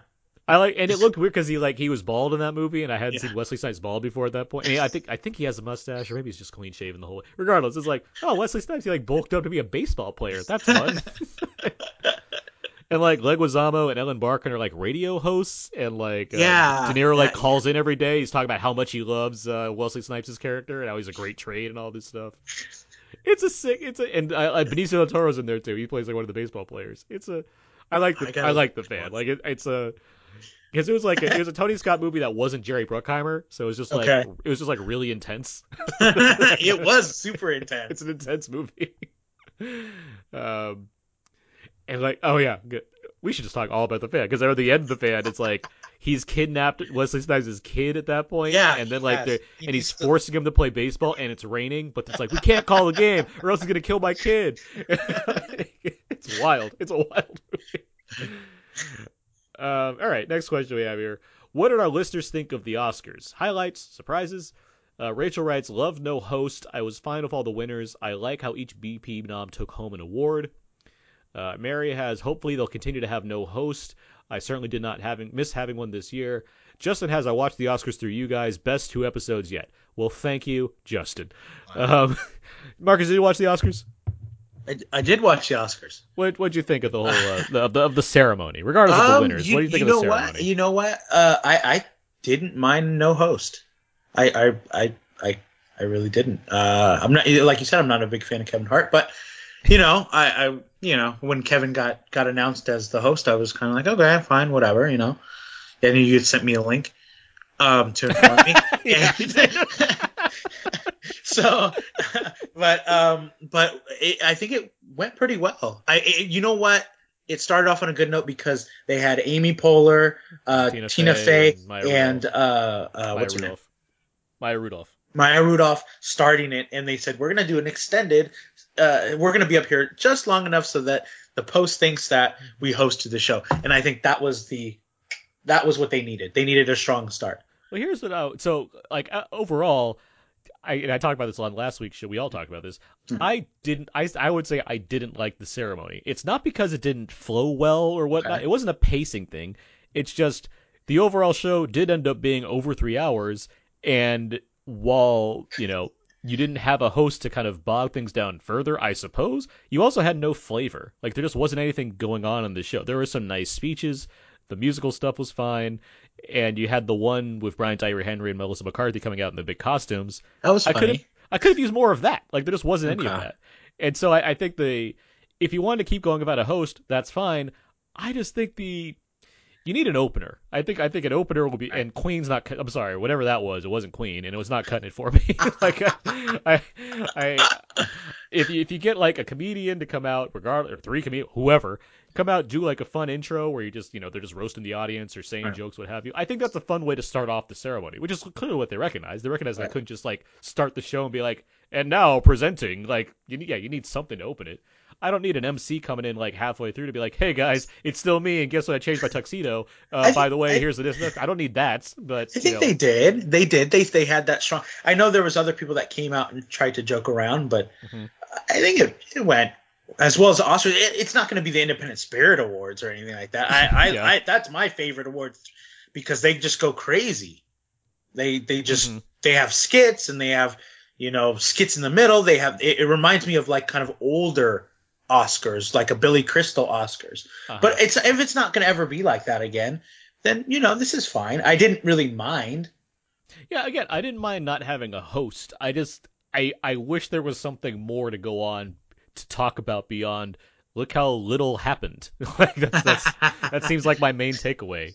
And it's like I didn't need it to be. I didn't as much as it seemed like everybody in the world was predicting like some kind of train wreck from the Oscars.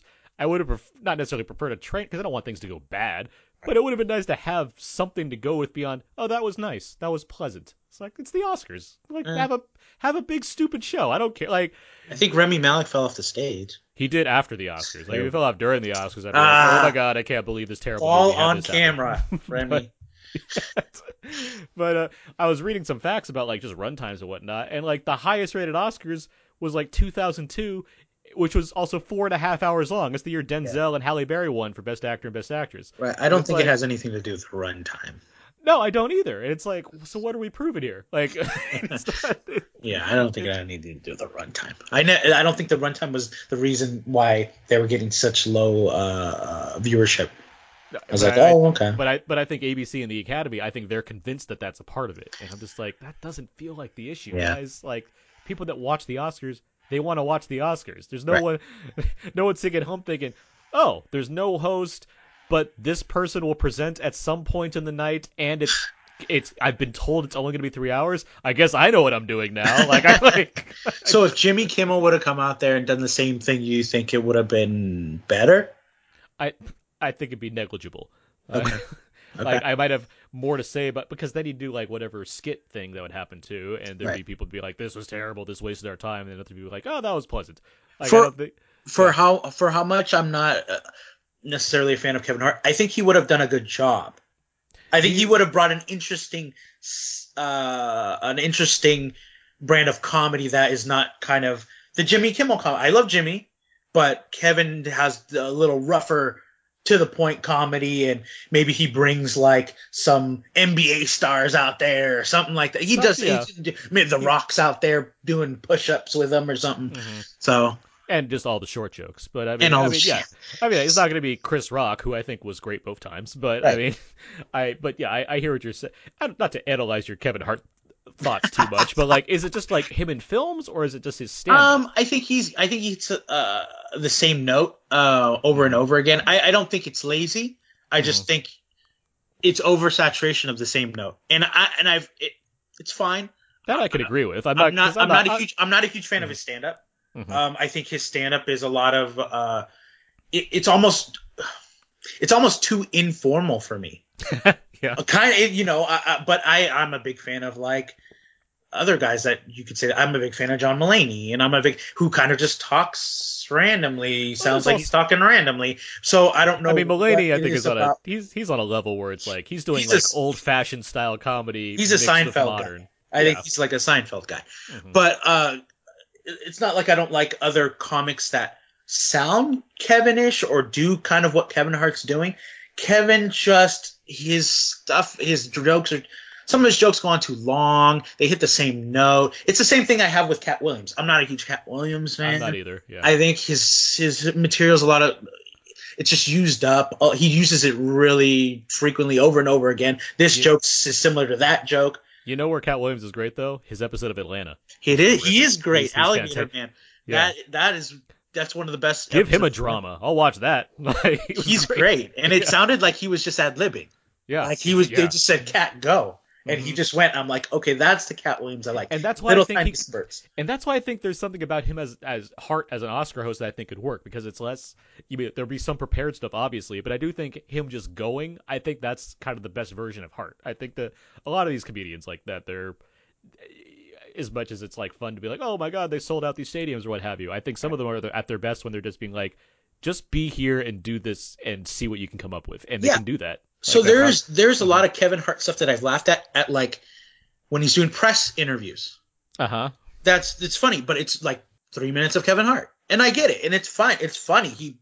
He plays really well. He knows he's good. I'm not. Who am I? I'm gonna tell you, Kevin Hart's good. Everybody knows he's good at whether I say it riffing. or not. It's a riffing thing. I mean, and I think that's why he and The Rock work together a lot, because there's something about that chemistry that works for them. Whether or not it pays off in films, and I would say for the most part it kind of has, but I do think there's something there that clearly like sparks between them, and that gets them going as far as riffing and ad-libbing as opposed to doing prepared jokes. No, you're yeah. I like this because we bring this out when when Abe and I talk about Kevin Hart with you, and it's like I don't think any of us are really far off from what you're saying, because Kevin Hart's not like this like, comedian on the top of my list of like guys I can't wait to see. It's just like, yeah, he's funny occasionally. Like, I don't have any strong opinion on him. I think I find him a little bit more annoying. Yeah, than that's you guys fair. do. You guys don't. I think it's okay, fine. It's Kevin Hart. I'll go see a Kevin Hart movie. I'm not totally opposed to seeing a Kevin Hart movie. And me, I'm like, well, how an hour and a half of Kevin Hart's a little too much for me. That's fair. I try to see one a year, as opposed to the 3 he puts out there. So we just see how that goes. This has been Hart Chat. Let's move on. Now we get to our question. We got one question this week, which is incredibly timely because it happened just recently. Scott asks, should movies that only show on Netflix be considered for Oscars? Scorsese thinks yes. Spielberg says no. So to provide a little bit of context, Spielberg apparently he wanted to make a proposal to the Academy just recently that films on Netflix should not qualify for Oscars. Essentially, that's what it boils down to. I should note Spielberg is he's Amblin is his production company. Amblin happened to be one of the producers on Green Book, which already won, which makes it even more weird. It's like, you already won the battle, dude. Like, what are you still champion? You're still going against Roma? Like, you hate it that much? Like, I don't know.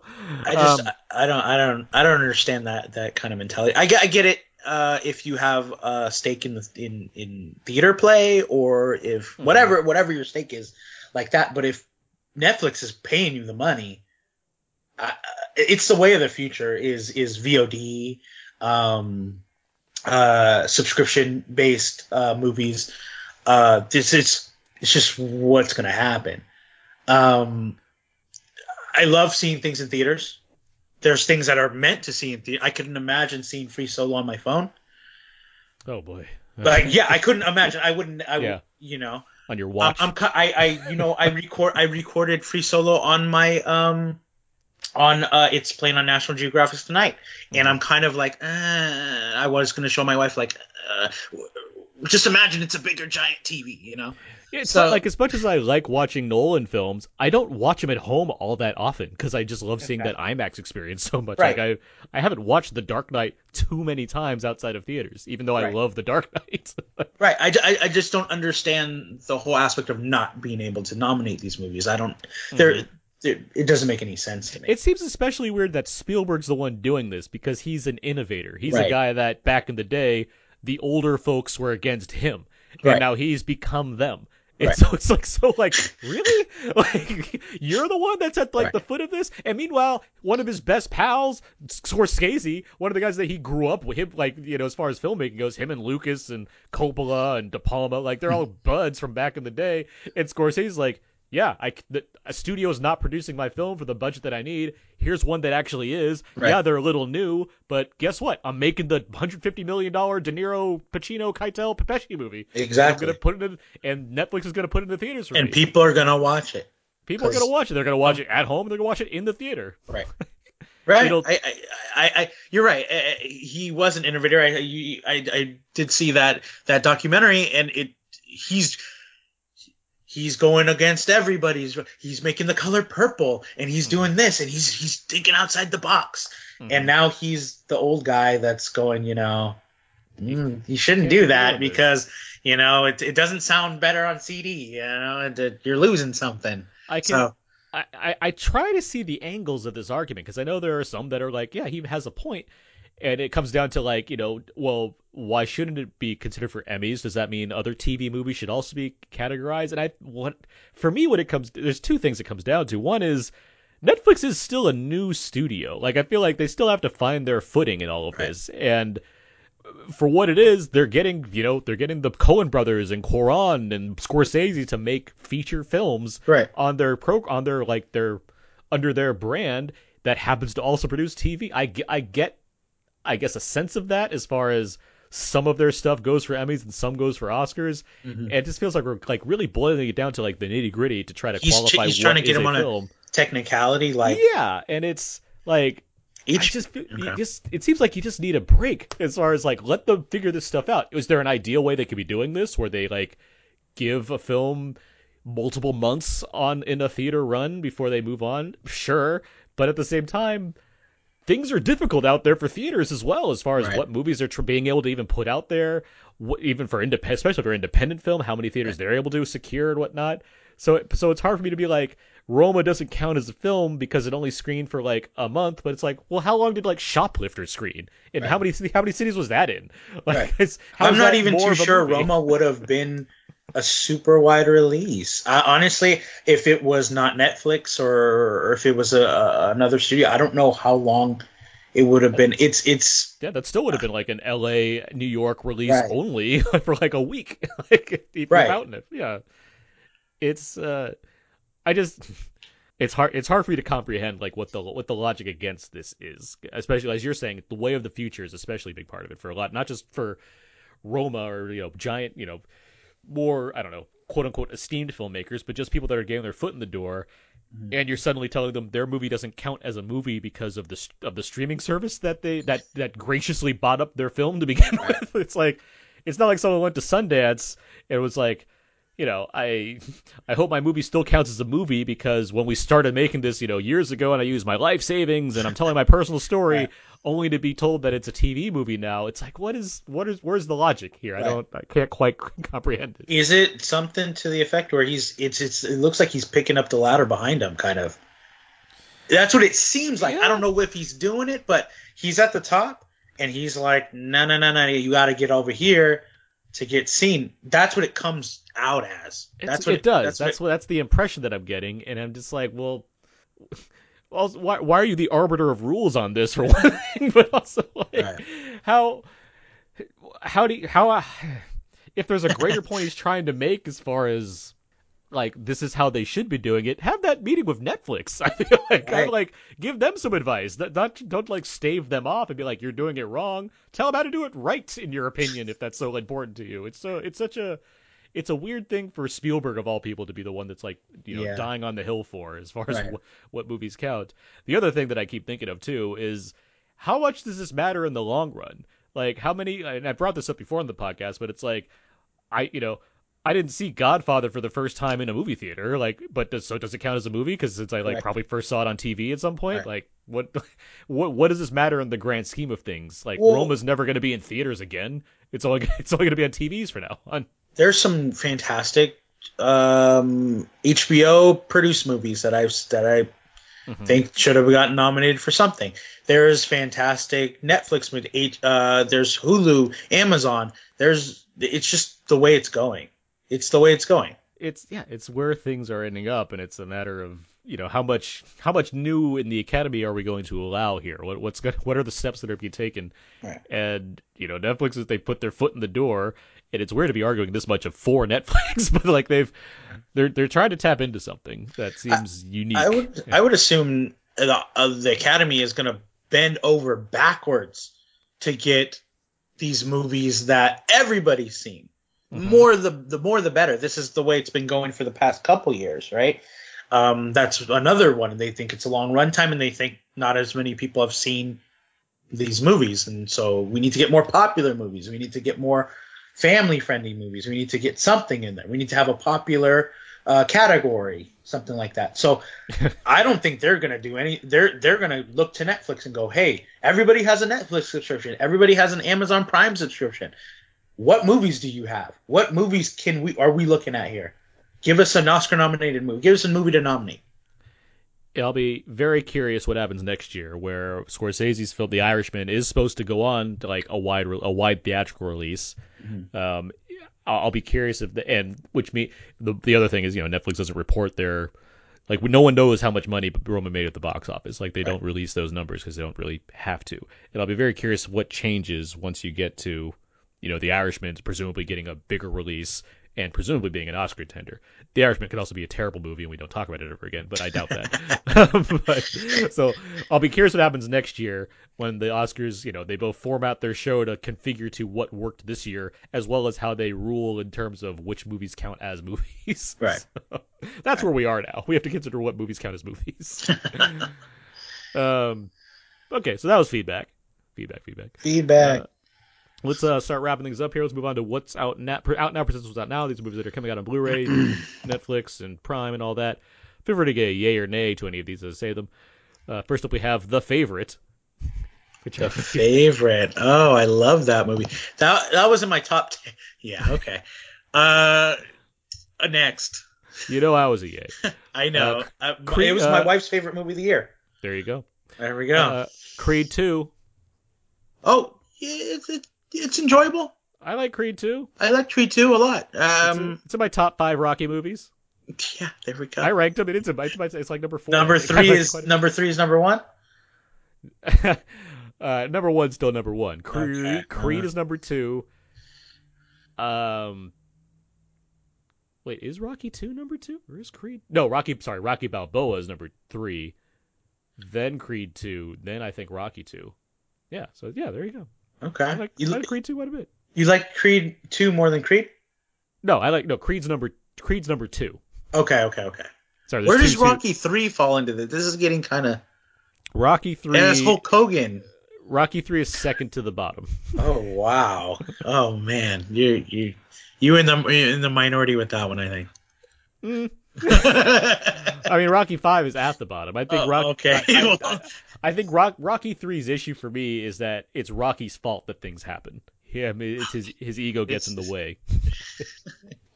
where in the other films, even 4 is still a cartoon, but at least 4 he's trying to fight back for something. I think 3, it has that training montage, which is great with Apollo. Yeah, on the beach. I'll put it this way: I don't dislike any Rocky film. Okay. Even Rocky 5 has its moments. There's no Rocky film I dislike. Okay. There you go. Anyway, Instant Family with Octavia Spencer. Oh, what is that? Mm-hmm.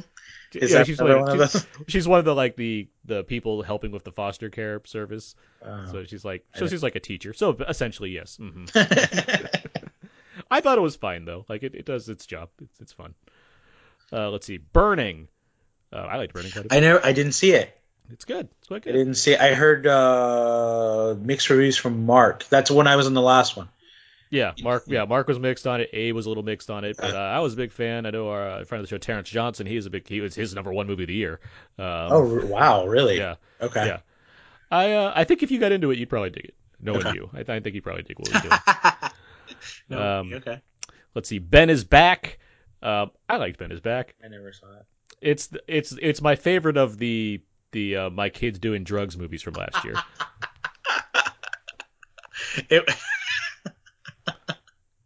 That's good. I like that.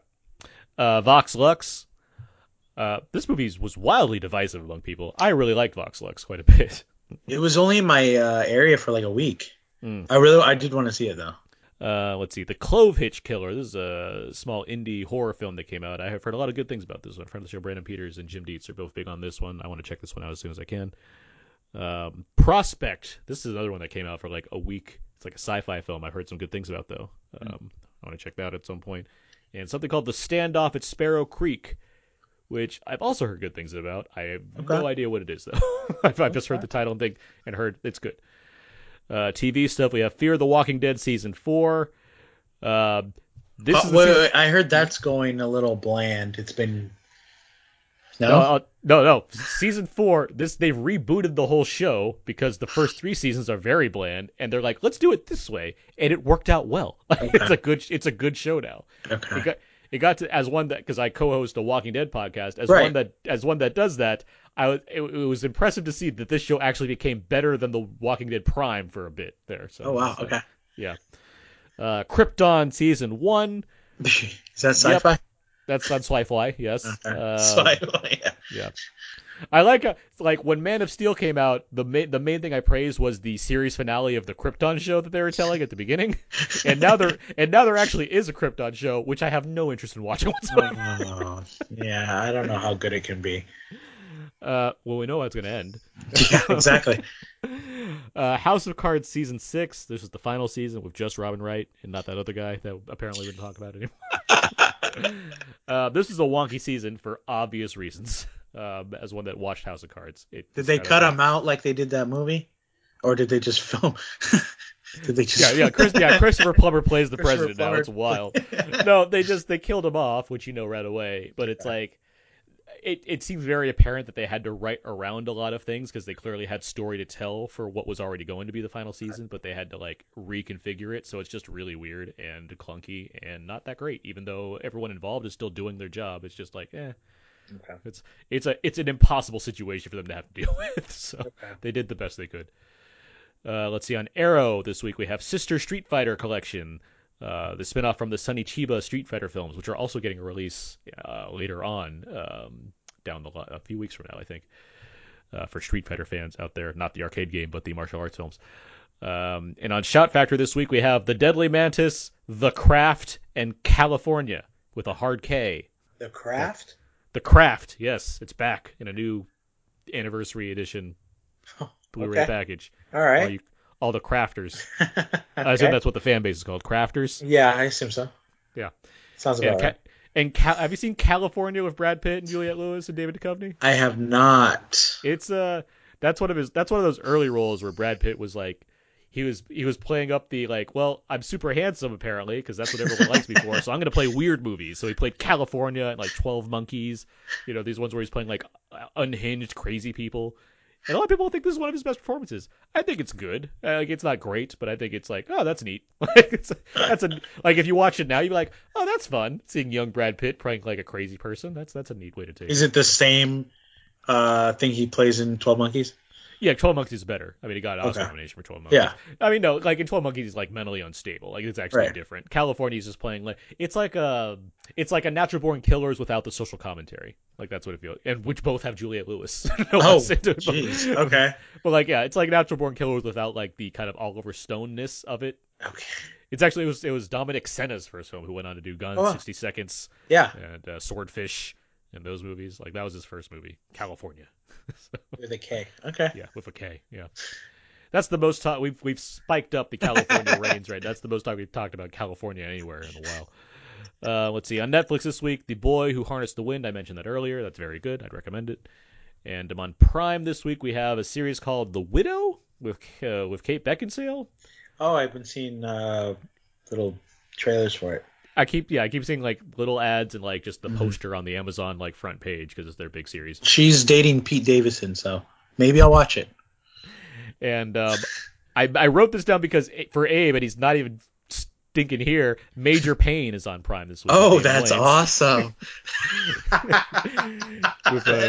Oh, I've seen it like 10 million times. Yeah. That is. It would be that and Bad Boys. Like those are my youth. 95 was a big black year for you, huh? Yeah, I guess. Yeah, let's watch Blank Man later. We'll get that going. Oh yeah, all right. Get Damon and Dag. Just get all that going. Next week's show, we're talking Captain Marvel. All right. Yeah, the latest MCU film. So with that said, the last thing we do here, what should people go and see now? What do you plan to see next? Marcus, what should people see in theaters right now? In theaters right now? Well, if you want to go see Tyler Perry, you can. But I want to say go to Amazon or go to Hulu and watch what was it? Minding the Gap. Minding the Gap. Yeah, all right. It's just on my mind. what am I gonna see next? I still haven't seen Alita Battle Angel, and I'm really interested in seeing that. But Fighting with My Family is probably what I'm gonna see before I go see anything else. I don't know if Climax comes over here. I'll see Climax. I'm kind of semi interested in. Get your Gaspar Noé on. Gaspar Noé. I'm semi interested. He has a very Lars von Trier thing that I like. He's like that. He's like that weird kid in the back that I go, oh, well, what's this kid about? So he's making a dance movie, and Step Up is cool. So maybe it'll be like Step Up. We'll see. I would recommend Battle Angel. I think it's quite good. Apollo 11, if you can see it, I certainly recommend it. Talked about it a lot earlier. Spider-Man Into the Spider-Verse, that's back in theaters after winning its Oscar. Well deserved. That's awesome. So, if you haven't seen it already, what's wrong with you and why? And you should go correct that immediately. Yeah. And yeah, Fighting with My Family, I keep forgetting about that. But Fighting with My Family, it's quite good also. I'd recommend that too. That's out in theaters now. And next up, I am seeing Captain Marvel literally like 24 hours from, or 48 hours from now. So yeah, looking forward to it. But yeah, with all that said, that's going to do it for this week's episode of Out Now with Aaron and Abe. You can find more of my work at my personal blog, thecodeofzeke.com. All my written reviews are over there. You can find me writing about The Walking Dead at WeLiveEntertainment.com, and I'm on Twitter at AaronsPS4. Marcus Robinson, where can people find more of your work? At Movies Marcus on Twitter. I'll put the Tyler Perry review up on my at moviesmarcus.com, and nice. Instagram me if you're down for quick reviews and with. It asks about 5 seconds, but you can put your finger down and read it. And hold it and hold it. But yeah, great. You can find all the other episodes of Out Now with Aaron and Abe over on iTunes, Audioboom, and Spotify. Feel free to email us at outnowpodcast@gmail.com, our Facebook and Twitter page, facebook.com/outnowpodcast, and twitter.com/out_podcast, and send plenty of clown gifts to Abe over at outnowpodcast.tumblr.com, preferably with a subtitle saying, "Where's Abe?" All that said, Marcus, thank you for joining me this week. Thank you for having me. Thank you for forcing me to go see this movie. Yep. I will return the gun. And but no, I think we had a good discussion about Tyler Perry and all things Madea. But yeah, no, happy to have you on as always. Happy to have a fun show. Thanks to listeners for everything, for all the listening that you're doing. It helps our show keep going. And again, get those iTunes reviews in there. That'd be great too. But yeah, until next time when we go higher, further, faster, that's going to do it for this week's episode. So until then, so long and goodbye.